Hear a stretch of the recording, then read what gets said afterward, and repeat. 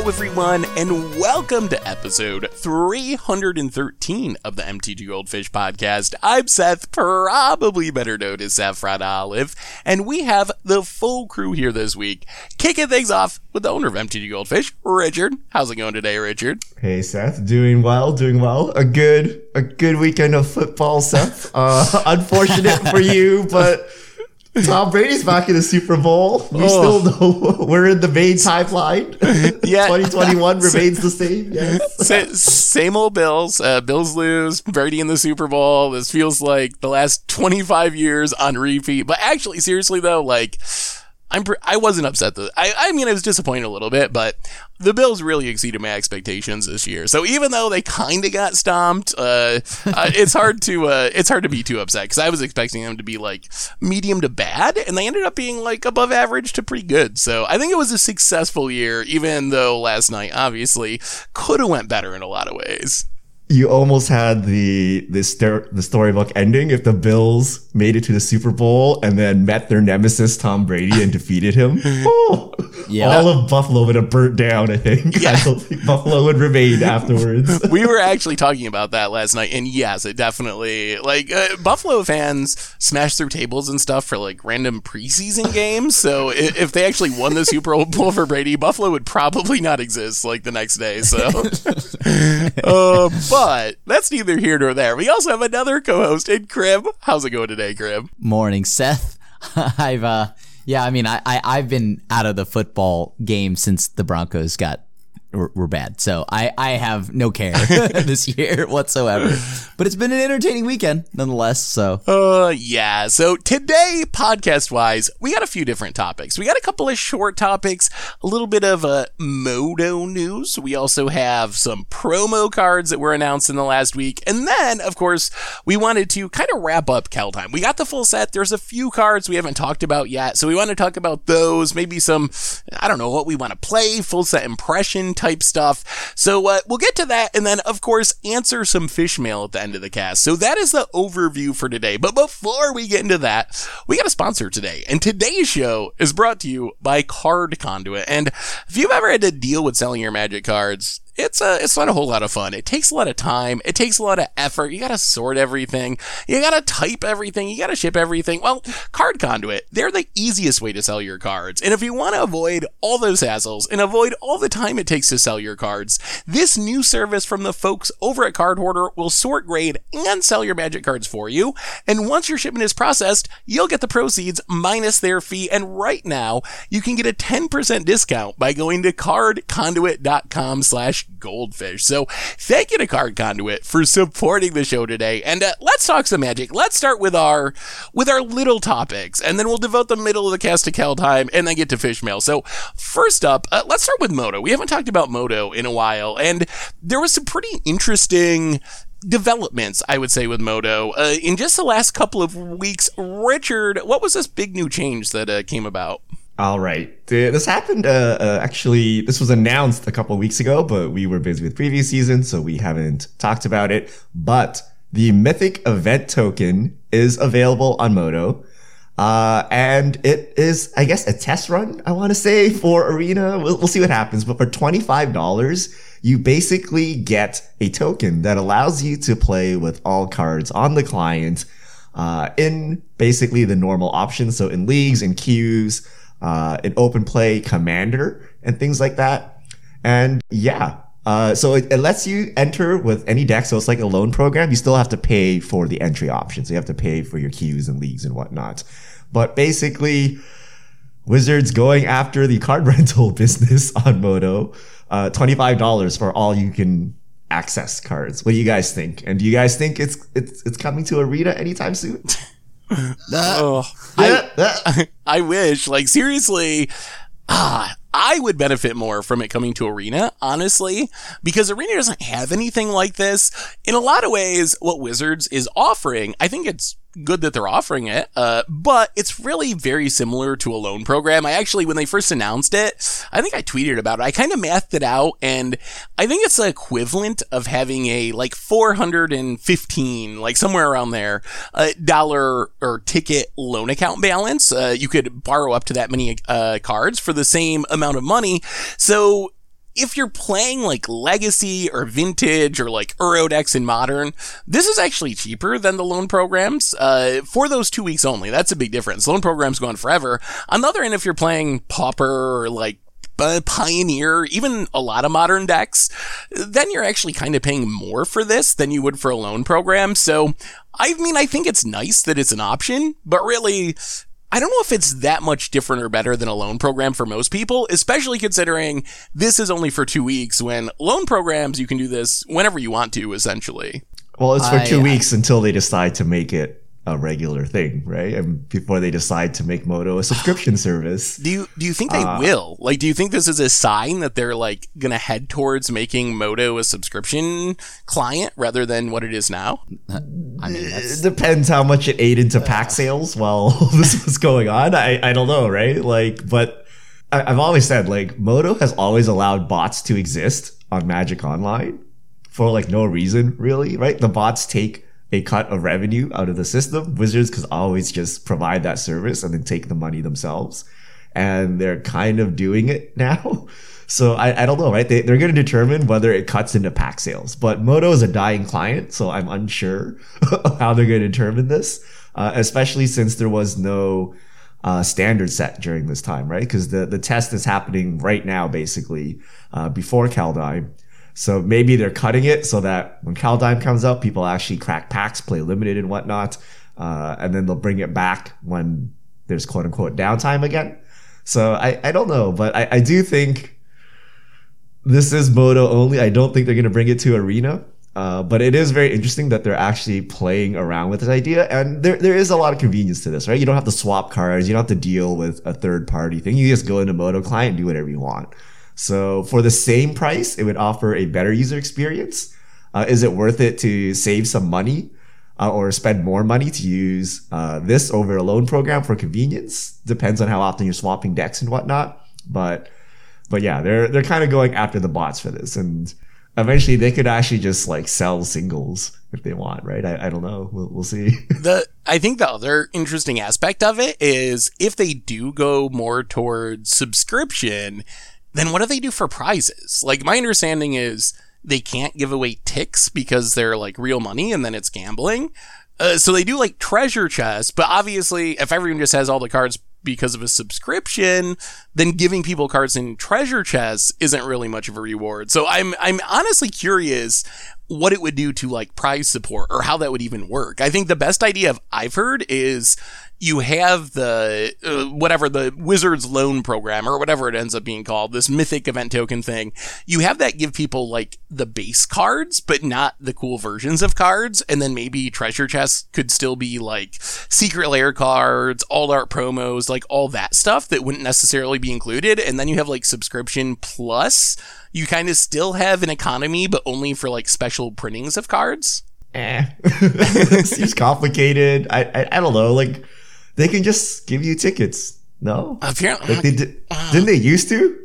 They removed it due to gambling? They've never given away tickets. And what everyone says it's because of gambling. Because then it's like directly No, like real money for real money. Phantom. They used to give, what are those points? They used to give you the points. points. They give you play points. But play points you can't really spend on anything other than event entries, so it's not real money, so you can't like cash them out basically. So if you can't cash it out, then that's fine. They're like untradeable, etc. Yeah, I think that's fine if they just allow you to.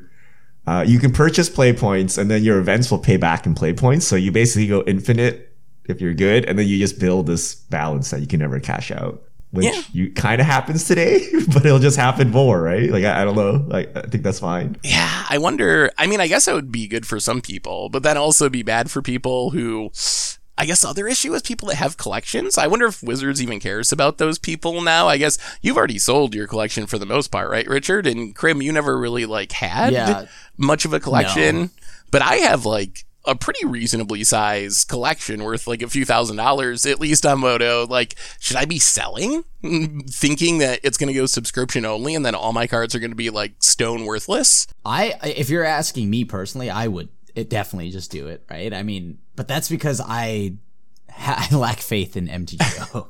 Yeah, why do you even have a collection still, Seth? We have access to the loan program.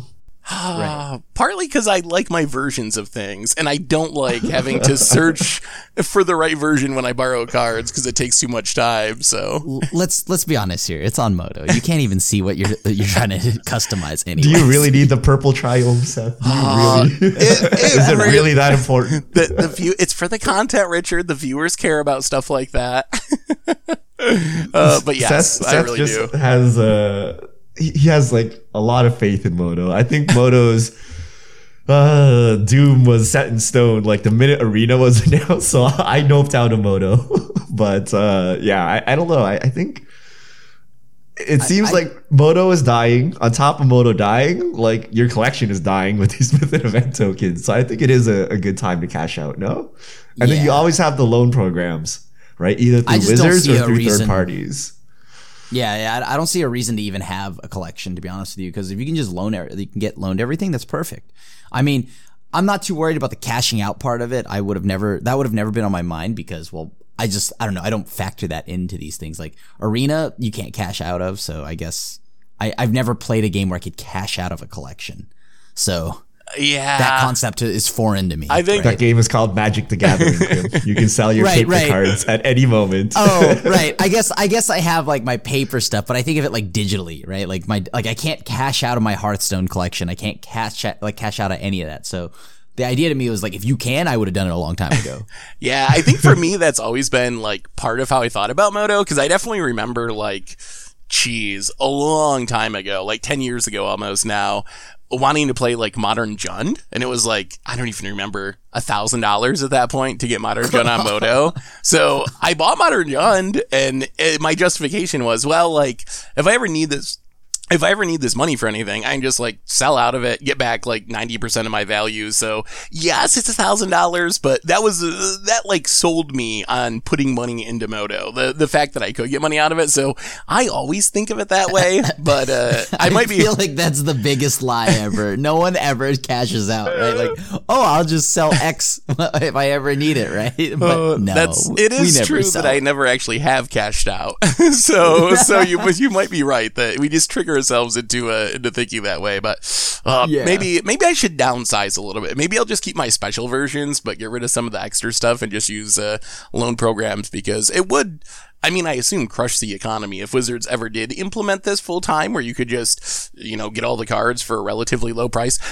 One more question on this, because this came up on Twitter, and whenever something like this happens, people tend to like the idea but not like the price. What do you think, let's say per month, let's say you pay X a month for literally this, you get all the versions of the cards, you still got to pay for events with play points or ticks or whatever. Like, what is a fair price for that? Because when I asked this on Twitter, a lot of people are like, it should be like $15 a month, $10 a month, $20 a month. I was like, like Wizards right now is charging $25 for, a little less than half a month. Is $50 a month, is that a fair price? Is that a price that you all would pay for the Wizards loan program if you could? Should it be more? Should it be less? If I want, so we're assuming that this allows me access to everything, right? That is, like for Commander and Modern, all that. Every card, yeah. Yeah, I would say $50, fine. I mean, that's reasonable, right? Like I would spend $50 a month rather than spend like a bajillion dollars every 3 months, right? Yeah, that's because you're a whale.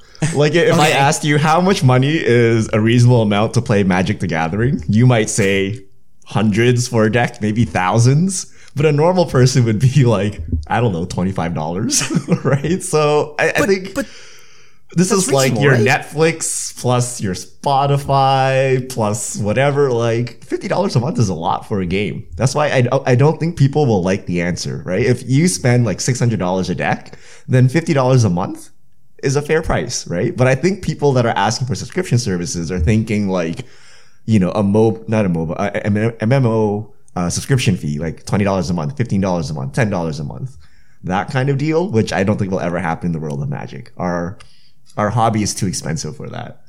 So I think $50 is about right. Like I can't imagine them going down to like $15 a month. And who would ever buy a card again?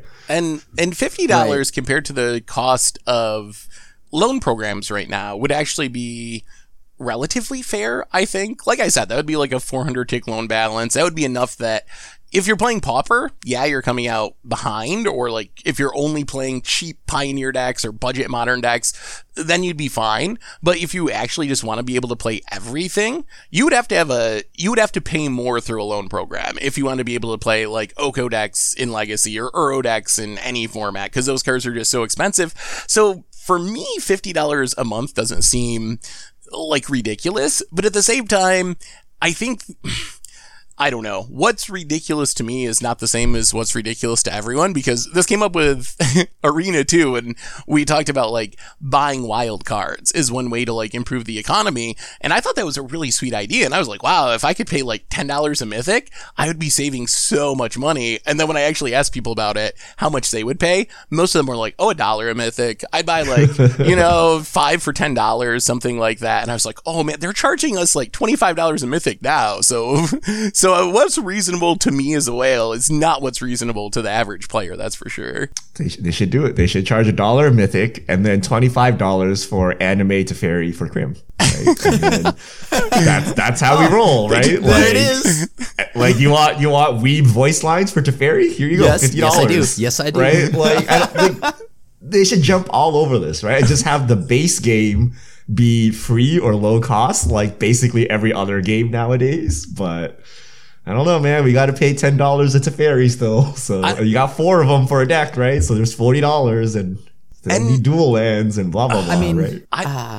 And I would still give them money for cool editions of cards. Like, I think cosmetics are like generally silly, but they get me. They get me with the cool triomes. They get me with the storybook cards. So even if they made the game cheaper, I'm not convinced they would actually get that much less money out of me if they kept doing cool editions and some of the stuff you're talking about, because even me as someone who's like generally doesn't care about cosmetics, I even find myself getting sucked in by like, oh, they got the APAC lands on Arena now, like, oh sure, I'll give you $20 for like snap $20, sure, take it, Wizards, like I need those. So I don't know why they don't go more that direction, honestly. Like they might make more money in the long run. Seth claims he doesn't care about cosmetics, but then he's holding on to like thousands of dollars of Moto because he doesn't want to select different art. Yeah, I don't care about cosmetics, guys. I just need to use my specific version of art. I wasn't going to say anything, but Rich is going to put you on blast. So I'll let him do it. We can get him with the $50 Bob Ross lands. We know what to do. But I don't want to sell it because I want my certain editions of lands. Speaking of special editions, before we get to Keldheim, and we should probably move forward, we got a couple of special editions, quote unquote, announced this week with some new Judge promos and also a new APAC promo, which is kind of weird. I didn't even really know they still did APAC specific promos. Did either of you see the new Judge promos or the APAC Sethron promo? Seth, there's only one Judge promo. There's only one. Can you figure out which one that I see when I look at these promos? I would guess it's probably the new Nicol Bolas the Ravager. You know, I don't want to say that there's certain things that give it away, but dang, dude, you're right. How did you know? Did you see that artwork? I mean, I'm not a whale, but I do love me some cosmetics, so I guess that does make me a whale. But oh my gosh, that backside art is beautiful. Everything about the artwork between that and like the Gitrog monster and all that was so cool. Yeah, so, the new Judge promos look really sweet. I really like the Gitrog monster. It's like absolutely disgusting, but it actually really fits Gitrog monster perfectly. And the Nicol Bolas is really sweet as well. And then I think the Sethron is actually really cool too. Yes. If I like the token. Yeah, the token's sweet. If I was going to build like Sethron Commander in paper, I would definitely seek out this version of Sethron to like lead the deck. I don't know how expensive it's going to be. I don't know how limited it'll be since it's only releasing in APAC, but yeah, I think all the new promos look really sweet. How do you get an APAC promo? That is my question. Yeah, I guess I don't know how you get that. Because last year they did Secret Lair for Year of the Rat, right? This is for the Lunar New Year. It's the year of the ox. That's the celebration. So how do you get this card exactly? That is a good question, and I actually do not know the answer. My assumption is that they are just giving them away at like local game stores, but only in the APAC region. That's my assumption, but I actually do not know exactly how they give them away. Okay. Okay. In Australia, New Zealand, Singapore, Taiwan, and China only, participate in a Lunar New Year celebration event in your store in Indonesia, Philippines, Malaysia, Korea, Hong Kong, Thailand. Buy 6 packs of Kaldheim Draft or Set Booster. Buy a pre-release pack, a Commander deck, or a bundle. Oh, so it's kind of like half a weird buy a box promo and half an event promo. Wait, so we don't get it over here? We do not. I guess not. Oh, come on. Why did they make an 8-pack promo? If we were able to get it, or like whatever, I wouldn't just want the card though. I want the packaging. If it's anything like what it's supposed to, if it's supposed to come in that red envelope, I think that's amazing. That's what your grandma gives you. Hey, Krim. Yeah. Honestly, Happy though, New like, Year. You're like, whoa, Sephiroth, Herlock General. you're Yeah. telling me you wouldn't take that over like a $5 bill? Like, yeah, of course I would take this 8-pack. I wonder. I don't see them listed for sale anywhere, like on eBay or anything yet. I'm assuming they haven't actually been given out enough. I'm curious because Sephiroth's only like a $2 card. It's not super expensive. I wonder how expensive it'll be to pick up one of these on the secondary market. I bet it's going to be a lot more than $2, but hopefully not ridiculously high. Yeah. Yeah, I wonder what languages it's available in. We've seen the English and the Chinese version. I guess there's one for each language. So like Korean, is it available in Japan? Is Japan APAC? It has to be, no? I would assume Yeah, so. yeah, because it's for sale there, right? But, Like, they get but it's it. not. It's not listed though. Japan is not listed as a country here. Oh, weird. Oh, actually, yeah. All right. Yeah, I don't know. But anyway, those new promos are going to be coming up. One last off-topic thing, and then I swear we're going to talk about Kaldheim. Did you see the post/tweet that was going around about the storage unit? The storage unit, it was up in Canada. If you've ever seen like Storage Wars, if people don't pay their rent, I think, on their storage unit after a certain amount of time, they just like sell all the stuff in the unit to pay the debt. So there's a storage unit up in Canada, in Vancouver, I believe, that it's got a bunch of just like random crap in it, but it also has like a few comics and a bunch of just like magic stuff, big binders full of cards. There's you can find pictures of it online. Maybe they'll be popping up on screen if our editor sees them. But someone saw this storage unit, and do you have any idea what they paid for it? It's ridiculous. Okay, well, let me think here. I would say probably like 20,000. It is almost 100K. I guess it was 93,000 Canadian, which I think is like 75K ish in US dollars. And Wait, that's how much they paid for the locker, or that's they paid for the contents the of the stuff in it locker. too. So Yeah. they get all the magic stuff and all the other random junk that is in the all of locker that for like as 75 US. and then 75,000 ish US. And the scary part is, if you actually look at it, you can't really see any cards. Like, you can see like a couple of boxes where you can see more recent cards and like fat packs and stuff. But the binders, they're thick and they look kind of old. But for all we know, it could be Fallen Empire's commons in there. It's not like you can see a Black Lotus or you can see a bunch of original dual lands. So I don't know. I'm a little worried about whoever spent this money. If they were buying it for the magic stuff, I think odds are they're going to end up pretty disappointed. But that is just an insane sum. Right. I would say that's almost overpaying, because I see Dominaria fat packs along with we like, see you know, Dominaria, War of the our Spark. Yeah. we see really recent cards, so they know what's up. Like, even if they had a Black Lotus, they would know what it's worth, right? They regularly play Yeah. Magic. But importantly, Krim, I don't know if you noticed this, but they have like a box of like Fate Stay Night or Fate. Oh shoot, what's the first one? Not Stay Night, the other one. Oh, my mind is blanking.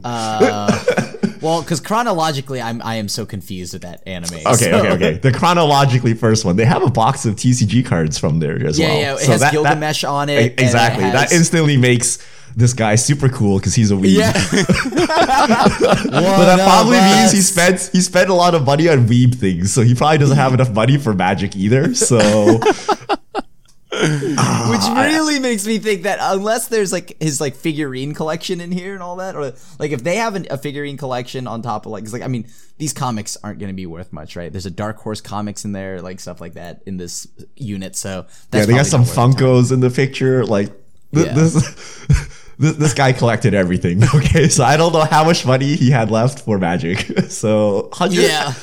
This has to be from the YouTube craze of people just opening like the old Pokemon boxes and they're like, hey, this was $200,000 or whatever. People are just going crazy and buying just old stuff. And I guess this storage company is the benefactor of this, right? They get the money, right?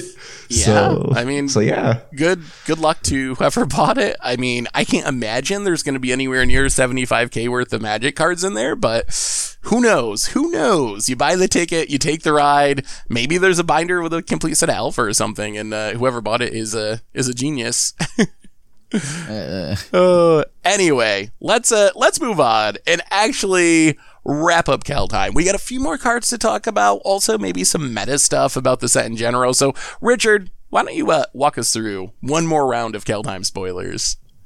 All right, the full set is out. It was actually out last Tuesday after we did our previous podcast. So we're just gonna clean up some cards that we didn't touch and also cards we missed from the first 2 crazy weeks of previews. So first up, we have a white rare Glorious Protector, 2 white, 3/4 Angel Cleric, flash flying.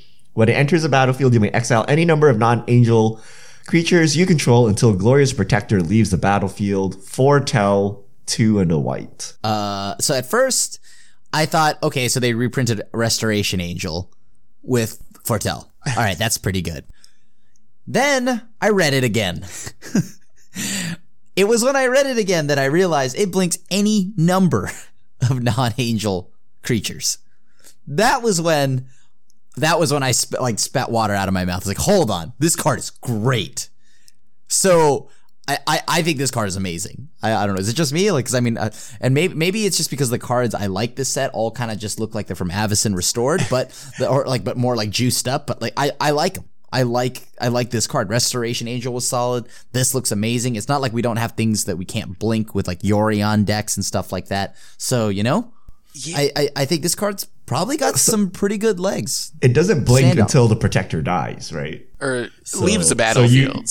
Leaves the battlefield. Yeah, it leaves the battle. So you flash it in against a Wrath, then you save your entire board. But if you're just trying to flash it in for value, you need to somehow get rid of this thing to do the Thragtusk shenanigans. I mean, I think that Restoration Angel is a good comparison, and I think it is similarly powerful, but I actually think it's going to play quite a bit differently, because Restoration Angel, in older formats, one of the big reasons it sees play is going infinite with like Kiki Jiki. Can't really do that with Glorious Protector. And then when Restoration Angel was in Standard, you were like blinking Snapcasters to flashback something else, or blinking a Thragtusk to make another token or whatever. That was kind of how you played Restoration Angel. Glorious Protector isn't as good at giving you that immediate value, but it's also way better at protecting your entire team from a Wrath or a Sweeper.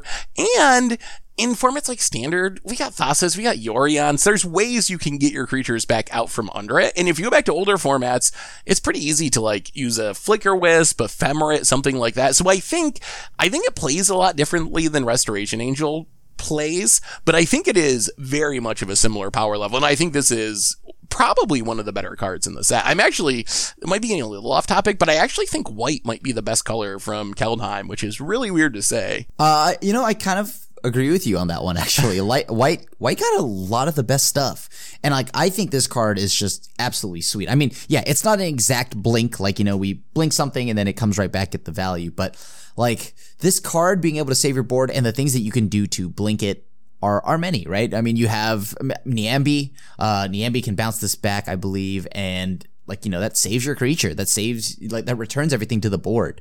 So I was really high on the idea of an Azorius blink deck earlier on, and I feel like more and more pieces just keep getting added to it. And a 3 or 4 mana 3/4 flying flash, like that's just like a legit creature. Even like discounting that, flashing that on your opponent's turn, beat him down, flashing it in combat, eat an attacker. So even without the ability, like those are very playable stats. Like Restoration Angel is a really good Magic card, and even though we can debate which angel has the better ability, like the stats are the same. So I would be surprised if this card wasn't really good. I also think it feels kind of auto-included in white commander decks, although sort of ironically not in angel tribal, even though it's an angel because it can't blink other angels. But I feel like is this just better than the other options as far as protecting from a Wrath? Like it's like a whatever random wrath protection spell, but then you also get to get a bunch of ETB triggers potentially when your creatures come back into play. Yeah. I think that because of that, like, example, you'll be able to, like, play this against a Doomscar, right? You're going to see a lot of that. And yeah, all of a sudden you get everything back. So, and then it's more than just a simple blink because it's multiple things coming back with ETBs, right? So I like that. All they have to do is just kill this. And like the fact that you can foretell this is another card that your opponent has to play around. So just more mind games, right? Like, just don't put it in your Mastwood Nexus deck. Yeah, oh yeah. I mean, that is not ideal. Do not put this in your Changeling deck. I'm debating whether I should use my UB Trippin card on this. I'm really 50-50 on this. You don't think this card's good? I think it can be okay, but I think a 4-mana 3/4 flash flying is not playable. Like, you have to use a second ability for it to be good. And it's only good if you're just playing mono control decks. Like, you're gonna get killed by a Lovestruck Beast. You're gonna get killed by Embercleaves. But isn't this? Okay? It's Well, not good enough, outside of right? the Embercleave, because Embercleave makes everything in the combat step moot, right? But if we're talking about just Questing Beast, or I mean not Questing, or even that, even Questing Beast, right? Yeah, like Lovestruck Beast, any of the beasts, you flash this in, it's a blocker, and let's say you have a Skyclave Cleric or something like that. And now this dies, you get all your ETBs back. You know what I mean? You can use your cleric again. Sure. If you're still alive. Like, yeah, you can do that. Like, you can just Yorion. Like, do you even need to go through all this trouble? Like, if you're trying to do that, you can Yorion, you can Thassa. But you can put this in Yorion, too. You could get a little more value. But I just don't think this would be a universal card. Like, maybe in some kind of Blink deck, it could work. Maybe if you have a white weenie deck and you need 4-mana Wrath Protection, it could work. But I don't think it'd be good. I don't think, like, it's not Restoration Angel, and we don't have a Thragtusk to abuse it with as easily. And our creatures are too powerful nowadays. Like, you don't want to match this up in any creature face off. So I actually don't think it'll be that good. I don't know. That's why I'm 50-50 on the UB Trippin. Well, okay. I'm not 100% sure, but I don't think it's that good. Well, I think this is already better than let's say an artifact that's 4 and white, right? And you could tap it to make a knight. See, like, okay.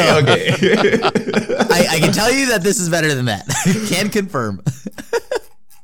Okay. Better than Circle of Loyalty. This is the #1 card of all time.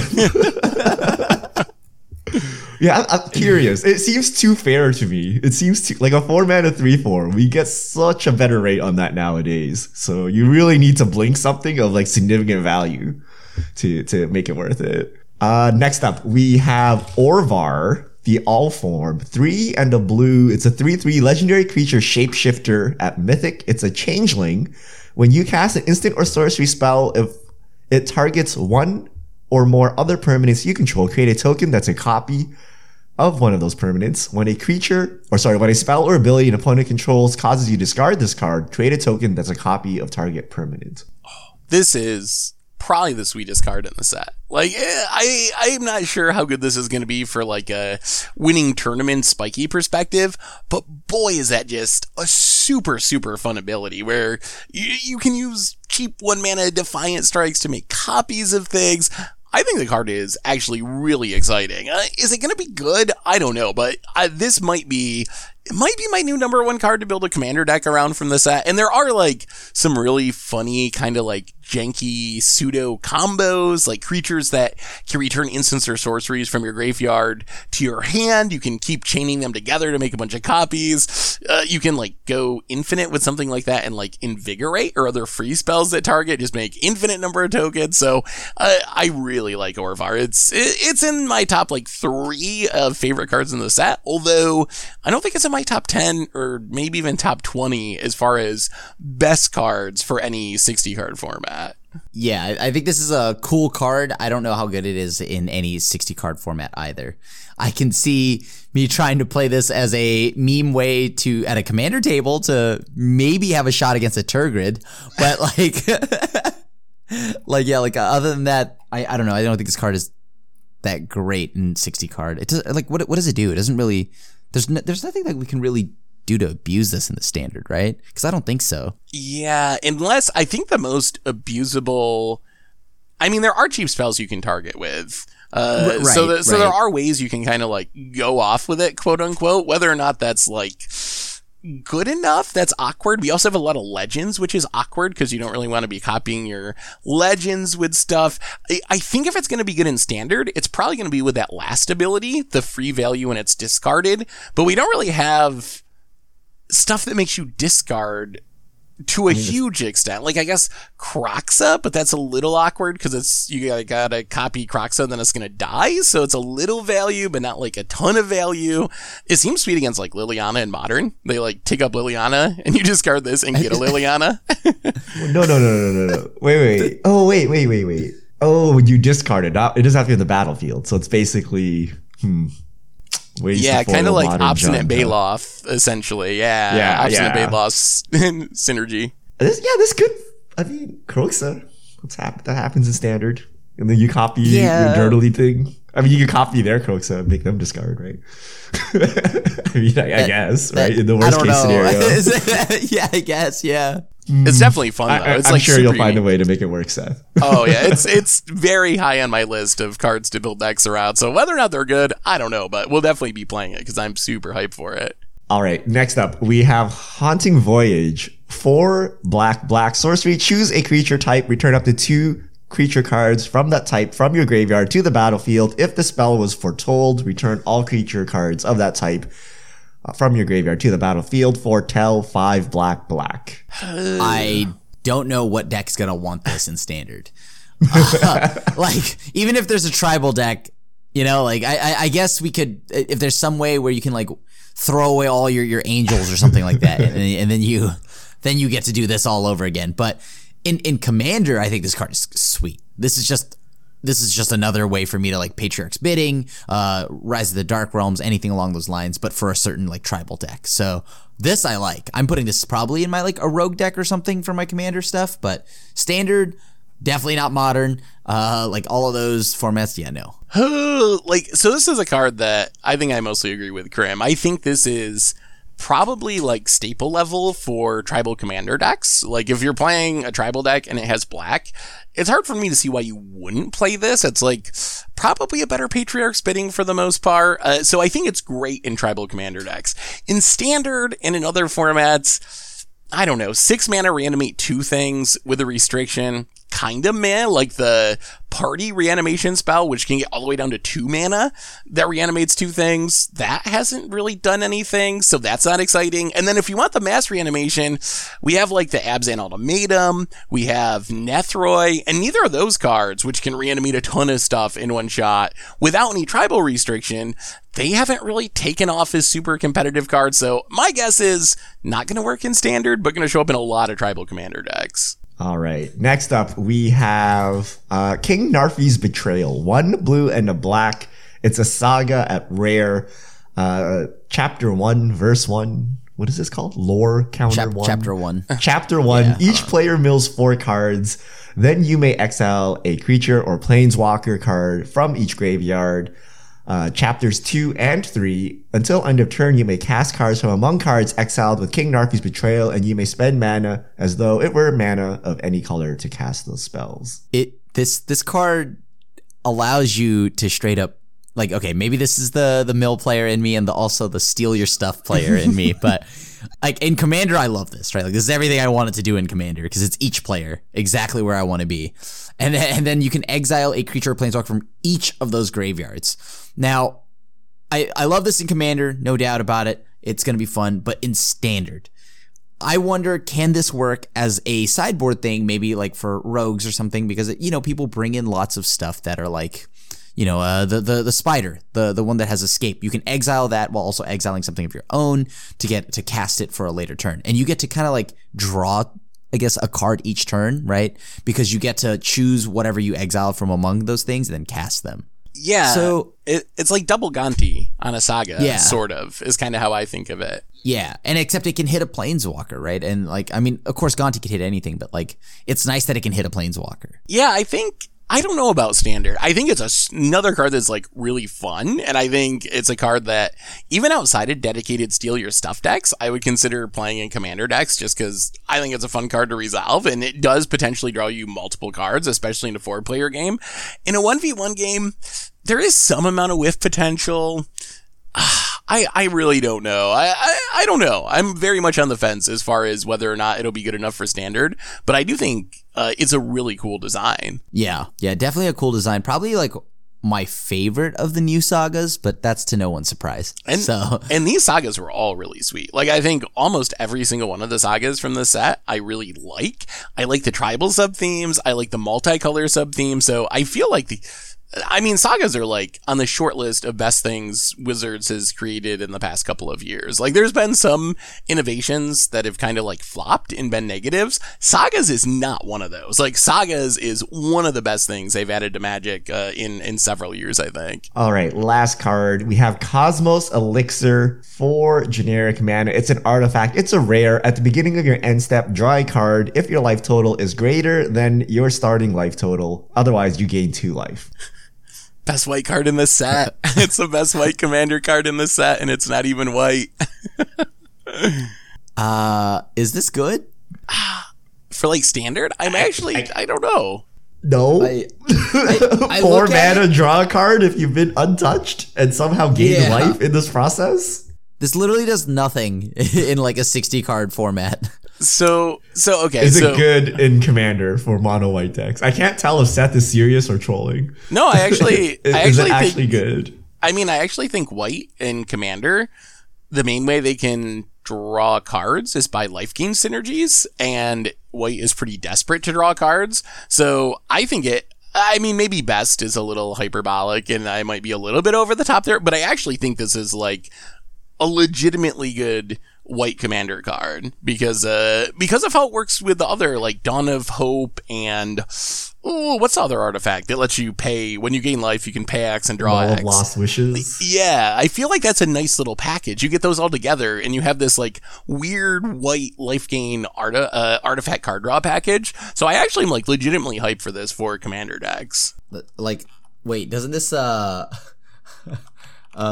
curve right into to Alhammarret's Archive? Oh yeah, you got Alhammarret's Archive in there. You go this into Archive, and boom. This card's a trap. People just hit you until your life total is below, and if you're gaining like 50 life or something, like why are you playing Cosmos Elixir?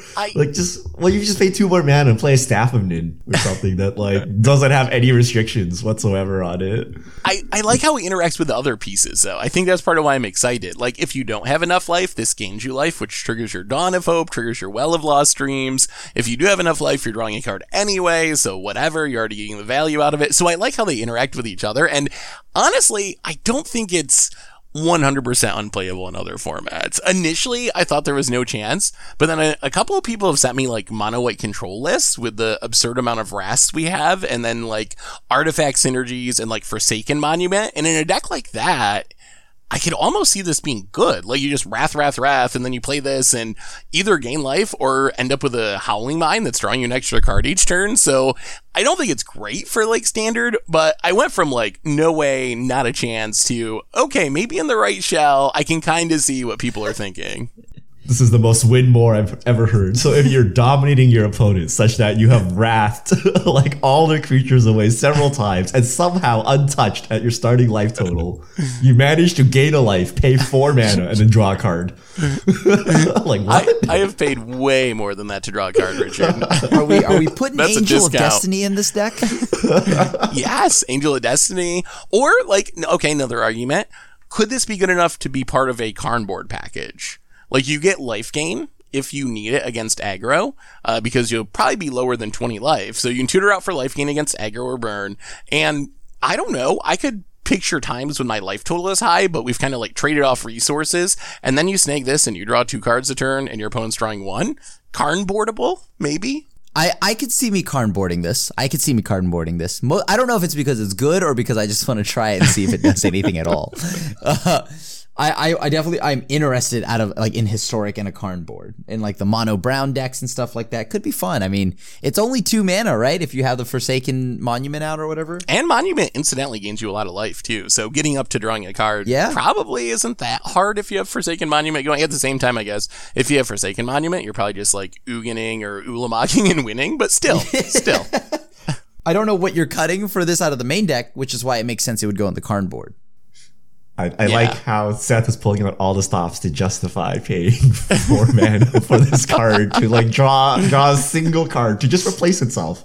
You have to go through all these hoops. You pay 4 mana, it does nothing, by the way. It gains 2 life. It's not even a healing salve. It's like worse than healing salve. You might as well play. I have a 10 mana white mythic to sell you, Seth. You can gain 20 life. But Richard, hold on. It's at the beginning of your end step. Yeah, you can trigger it immediately. I thought this is the beginning of your upkeep. Yeah, you get to snag it right So away. it went from So before unplayable- someone hits you, you can gain life and then draw a card. Well, hold on. So that went from unplayable to like, all right, it's still pretty bad. But like, like, I don't know. I mean, it could be good out of the Karn board. I like it there. Then it got a lot better. It gave me an idea like of where I could play it in a 60 card format. So which is only 1 deck. There's got to be a much better life gain artifact out of the card board if you're trying to gain life, no? No, I mean, because before I was seeing people bring like the fountain or whatever that gains a life on your upkeep and you can crack it to draw a card. Oh, I hate that card. Yeah. Forsaken Sanctuary or Monument is also your other life gain, so you have that. All right. You get to draw a card, and any card is better than Cosmos Elixir. But you get to draw a card every turn once it gets going. That's so good. All right. I want to see you force this card in Commander Clash every episode. If I'm playing mono white, I will be playing this card. I will be, and you will see the power of the Cosmos Elixir. I promise you. I believe Tomer's comment is, and I quote, "Pay 4 mana, draw a card, lose 10 life." Because the whole board will just smack you afterwards to make sure you never draw a card again. My only Well, but then our play group has like negative creatures. And so I guess, if there is a group. My only concern with Commander is it's kind of competing with Hedron Archive, and Hedron Archive, oh boy. So yeah, that's my only worry. Can I find room in the Hedron Archive slot to squeeze this in as well? Yeah, actually, Hedron Archive does more though. I would actually say that Hedron Archive does more than this. Oh, and Tomer's not here to defend himself, so score one for Hedron Archive. All right, so one more standard question, and then we should probably hit up some fish mail because we have not done it for a few weeks. Last standard question for you. We've talked about the cards. We've talked about the set. Here's a question. Do you think Kaldheim has the power to shake up a standard that is full of busted Eldraine cards? Like, how big of an impact? Immediate impact. Of course, stuff's going to rotate eventually, but right away, how big of an immediate impact do you think this set is going to have on the actual, like, legitimate top-tier aspects of standard, like competitive standard? So let's say this here. I play literally, you pick the card here, right? Not even Ravenform will save you from Embercleave because Ravenform is at sorcery speed. So a lot of this gets just like, if you're thinking about a creature deck, it gets nullified by Embercleave, right? Like, and like any cheap threat you have will get stomped, and then that stomp becomes a giant. So what is there anything that'll happen? Maybe the set randomly. Sure. Maybe you can play Is It Giants because that's the one of the decks I want to play. But yeah, like I don't see anything here that makes me even like think this is anywhere near Eldraine levels. Like not to say that this is a bad set, but it's just Eldraine is that overpowered. Yeah. I think you get cards to support your Eldraine cards, right? Like any creature you look at, you're like, does this hold an Embercleave better than what I have? Does this match up against a Questing Beast or a Lovestruck Beast? And that's the problem. Like I don't see anything that goes toe to toe. Like those will still be like your best in slot creatures.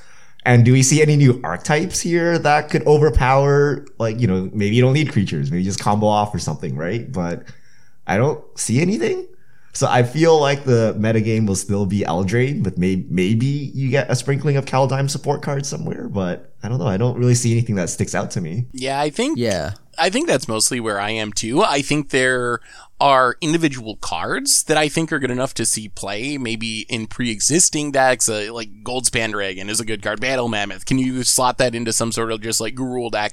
Yeah, sure, you can play a couple copies, it'll probably be good. As far as like the build-arounds, do I think like Green-Black Elves is gonna unseat Embercleave and be the new best thing in the format? Probably not. There's a ton of decks I want to try. I want to try Angels, I want to try Giants, like I want to try all those, but I kind of am looking at this set a little bit like Zendikar with Party, where I feel like this is another set that is kind of setting the stage for the next couple of sets. And by the time we get to the D&D set, then maybe we have like the Elf Lords to go along with this. And then after that, we're finally going to have Eldraine rotate, and then all bets are off. And then I think these cards can make a big impact. But for right now, I'm a little skeptical that there's going to be fully like Kaldheim archetypes that are good enough to unseat the Eldraine cards. But I do think we'll see some of the good cards, Doom Scars, some of the individual like standalone threats that can fit in pre-existing decks. I do think those cards can probably show up right away in Standard.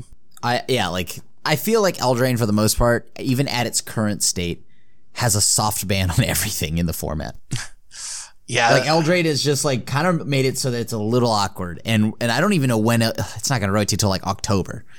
We got a minute. We're really halfway through, man. we still have another year to go. Oh, sweet Christmas. The number of times that I looked at a card, I was like, wow, I really like this card, but it loses to Questing Beast, or but it loses to Bone Crusher, or Embercleave for the Great Henge. It was everything really high. trades with a 3-drop, right? You're like, everything trades to a 3-drop or dies to Stomp.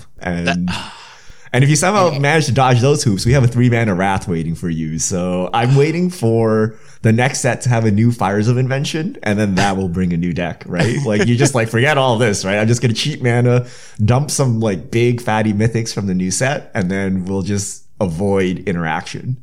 We don't need to do combat with Embercleave, right? We don't need to do all of this. We'll just fires you to death, right? Like, I'm waiting for Wilderness Wreck, one of those type of cards, to shake up the meta.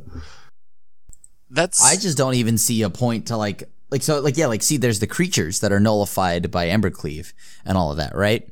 And then but then how do you, like, let's say these sweet new spells. Oh, well, now I have this 3-mana board wipe. As I said before, I still don't think that 3-mana board wipe is ever going to pull you ahead, because you're still so far behind from them going, all right, make a 1/1, here's a 5/5. And if they ever stick the Great Henge on you, they've already outvalued you. It doesn't matter. They've already valued like so much. You can try to win that game, but you are not. Yeah. You know, the hero we need is the Fairy Time Raveler. Legitimately? He bounced. No. He bounced artifacts. I mean, he literally stopped all of Eldraine, right? Like, you stopped the Embercleave. You bounce their Lovestruck Beast. I guess Questing Beast still gets them, but you know, they gotta have some chance, right? Yeah. You give them something. But like, you see, everybody roasted Teferi, but he's the hero that we needed. And once again, that Commissioner Gordon monologue that he says at the end of The Dark Knight, you know, we'll chase him because he can take, you know, like Wouldn't Teferi also invalidate most of the same card? Like, I mean, he invalidates like Quakebringer. creature decks for a different reason, right? Yeah, like Quakebringer is a card that I think is really sweet, and I want Giants to be good. But when I look at Giants, I've been working on a Giant deck. They just all trade with Lovestruck Beast, even though they cost 4 or 5 mana. I'm like, I guess I'm going to try it because Giants are sweet, but like, can I beat a Lovestruck Beast? I honestly don't know. I feel like Teferi does the same thing though. It's still like a 3 mana thing that just like, oh, bounce your Quakebringer. Haha. Like, good luck paying 5 mana for a creature. Like, gotcha. So I don't know if that actually would make things better. Oh, it would. For non-Crim people, I mean. I was saying you need like a Knight of Souls Betrayal on like a 1-mana 2/2 so that they can't get a 1/1, but then you can't attack through the Lovestruck Beast anyway, so it still doesn't solve anything. So yeah, I don't know how you just make bigger creatures. You just overpower creep them, right? Welcome to my 3-mana 6/6, no downside. That's why I like Egon. Yeah, Egon gets around it. God of Death. They get around it. I think you just got to Tybalt's Trickery, the Lovestruck Beast. I mean, look, once again, you need a Tybalt's Trickery the entire Eldraine set. We need what's the Arabian Nights card? Whatever, like city, like something in a bottle or something, where it's just like destroy all cards with the from the set, Arabian Nights set expansion symbol. That's what we need. Oh man, we do need that for Eldraine. That would be that would be hilarious. They never do it, but oh man, that would be so funny. It'd be like a super whatever Slaughter games. Or it can hit also on the board and in the deck. Exile all Throne of Eldraine cards from everywhere. Yeah, it'd be fair so that it hits both people. And it'll be a +1 on a Teferi. Oh yeah, and you'd also be able to get the cards that are on an adventure too. So nice try. You can't get away from it. Oh, all right. So let's try to hit up at least a few fish mail, even though we're running a little bit long, but we haven't done it in a while. So Richard, fish mail us. All right. If you have questions, send them to @MTGGoldfish with the hashtag MTGFishmail, and we'll get to your question on air. A lot of our fans are part of the Bills Mafia, apparently. We have a lot of questions about the Bills. Stack Dab, is Seth still a member of Bills Mafia? I don't jump through tables or anything, but yes, I am.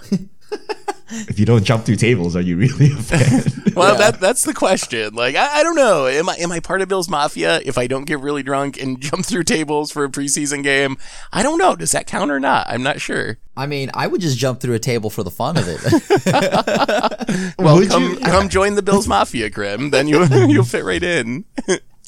Like a WWE table or a real table? I feel a real table would hurt. Like, oh yeah, like a WWE tables table. feel pretty sturdy. I don't know how you jump through a table. It seems pretty hard. They're usually like folding style, like if you imagine what college kids would play beer pong on, like that kind of like folding type table. So. Oh yeah, so like backyard wrestling. Yeah, sort of like that. I still think it's gonna hurt. I'm just gonna not do it. That's the initiation, I guess. Otis Augustus, I think you guys should try out Gladiator, 100-card singleton format on Arena with a large community and a small ban list. Oko Nissa, 3 Fairy, Field of Dead, Nexus. I was wondering about how to get a meta page on the site. Have you guys heard about Gladiator? Yeah. I've heard about Gladiator. I've heard a lot about Gladiator, actually. Yeah, I know. There's played any though.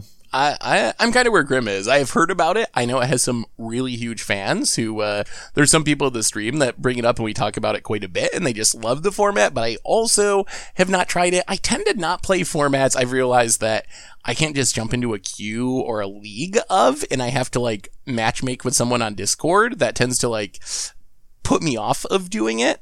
But yes, it seems to be a popular and growing fan-made format on Arena, and I am interested in it and do hope to check it out at some point. See, I haven't played it, and it's just because I feel like I'm also just bad luck for the format, you know? You're gonna kill it? Like every time I play it, what happens? I play Pioneer a ton, it died. I play Tiny Leaders, where is it? So, you know. I'm gonna just chill. I'm gonna chill for a minute. I do wonder, Richard, since someone brought it up, I don't know about a metagame page because I'm not sure if there's even a tournament scene, but it could be worth considering making it an option for people when they're submitting their decks, because I think they're putting them now under Canadian Highlander and they're all meshing together. So maybe we could do that at least. Yeah, we can make it a Gladiator section. I'm sure the Canadian Highlander players will appreciate, like, what are these weird Gladiator decks and what is this? Okay, next question. Tax Brendan, since Vigo, the new LoL champ, looks so much like Sorin, could you guys envision an MTG MOBA? Who would your main and what roles could you see certain planeswalkers in? I see Bolas jungle and Gideon top. Yeah, I was gonna say Bolas with jungle for sure.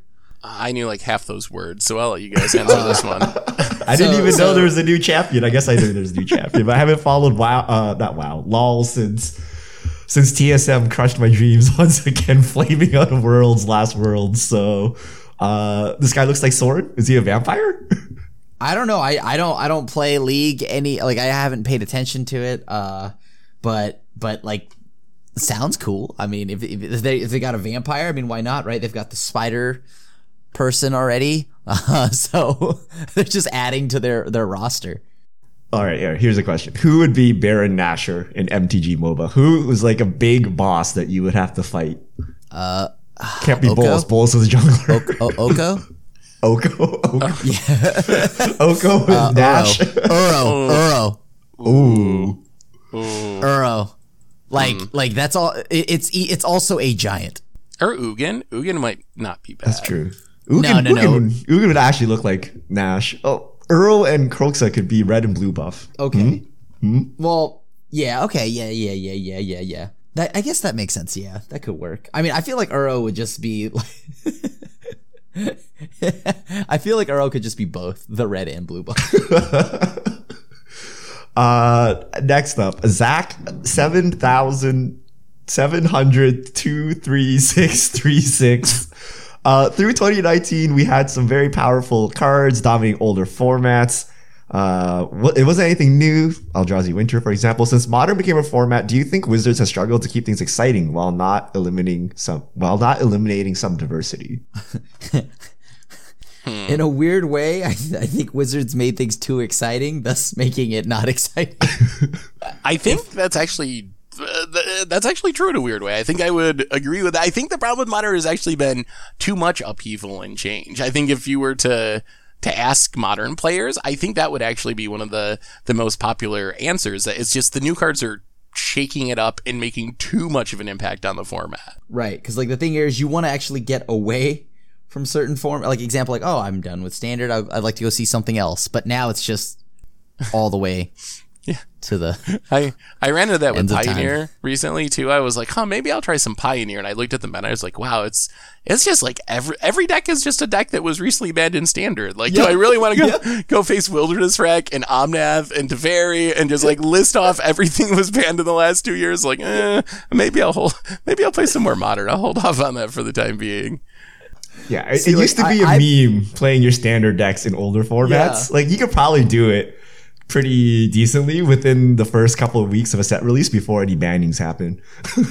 Like, I think that's the problem with all older formats, like Vintage, Legacy, Modern, Pioneer. Like, we play these formats to play old cards, not the new cards. So it has been, quote unquote, too exciting. And there's been too much upheaval, right? Like, imagine Legacy, a rotating format. Like, who can afford new decks like every like set release, right? It's just give me back old Modern.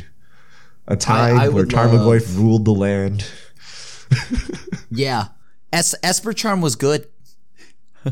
Esper Charm was good. I don't know.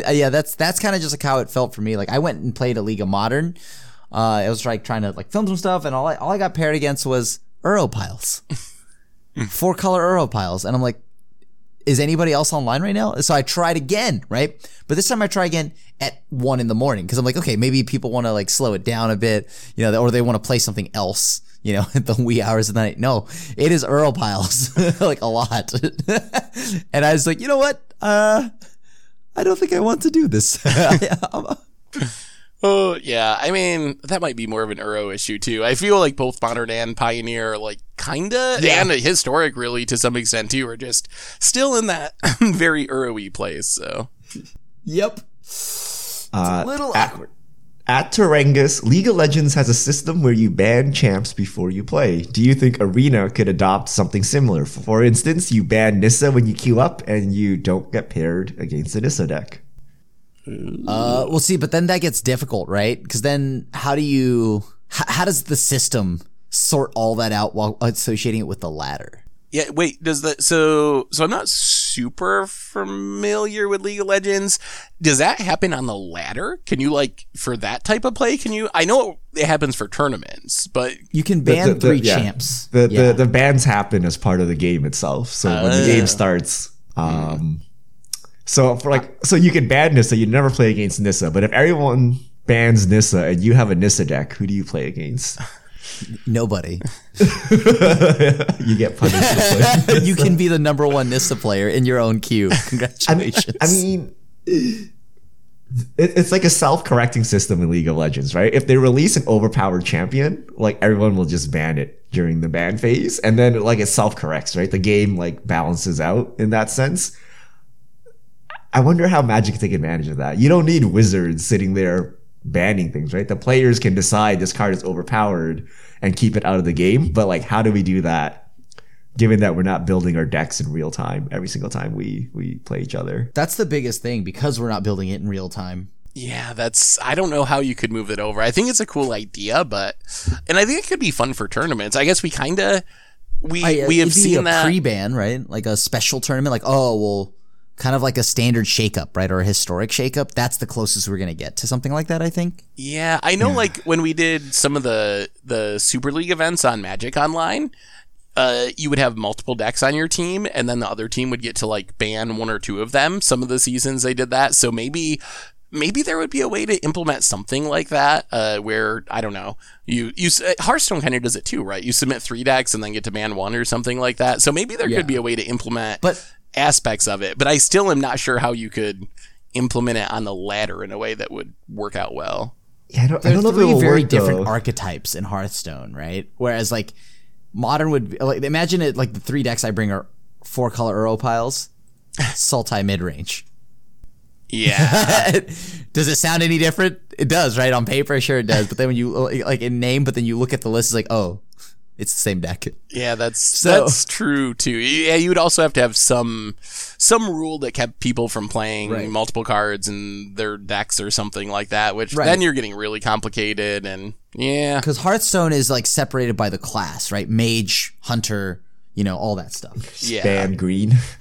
Yeah, I would name forests immediately. So, but like if you play like Dredge, you're like, I ban Rest in Peace and Relic of Progenitus, like game is over, right? You're like, you can't, or you play like an aggro deck and you're like, I ban Wrath and Path or something, right? And I don't know that Magic is balanced in the way that if you do that, if this will still work out. Last question. Slice of Lime. What game rule change have you found to be most problematic? Do you wish to see reversed? For me, it's the London Mulligan. Wish they would go back to Vancouver. What about you guys? I would also snap off London Mulligan. I've been a critic of that the whole time, and it's been a couple years, and it still hasn't won me over. I know there are other people who I respect and know a lot about Magic and view it the opposite way. So I'm not saying I'm right or anything, but my personal feeling is London Mulligan. Keep it for limited, but I feel like it's been a net negative for 60 card formats in general, including standard too. For me, I think a game rule change that I thought was a little weird is it's not one that most people are talking about right now, but I do miss the whole split cards, not counting as like, both sides together. Oh, Brain in the Jar. I miss the Brain in the Jar deck. Yeah. I miss Brain in the Jar. I miss being able to go Goblin Dark Dwellers targeting Boom Bust. That's the good stuff for me. And I like the London Mulligan. But that's just me. And I've also heard a lot of people who dislike it, and I've also heard as many people who do like it. So that's a long one. However, I will say that mine specifically is just that, because I would love to go back to playing with split cards. Bring back damage on the stack. Yeah. No, but I don't know. I actually don't have any problems with the rules. I don't think London Mulligan is a problem. I think it's the power level of cards that's the problem. So I'm fine with that. I mean, the split rule change, whatever. Legendary rule, should we allow legendaries on both sides of the table? I think that's weird from a flavor perspective. So that could be a change I could see going back. I really like that. Are you really like? Yeah, I really like the whole. But there's only one Teferi in the multiverse. Like, why can we have multiple Teferis? And then you have a Teferi and I have a Teferi. Like, what's up with that? He's the master of time. He can come from multiple timelines. Okay, that's fine. What about Nissa, though? Nissa's not the master. Well, there should just be 0 Nissas. Problem solved then. We did it. You can take that and write it down, Wizards.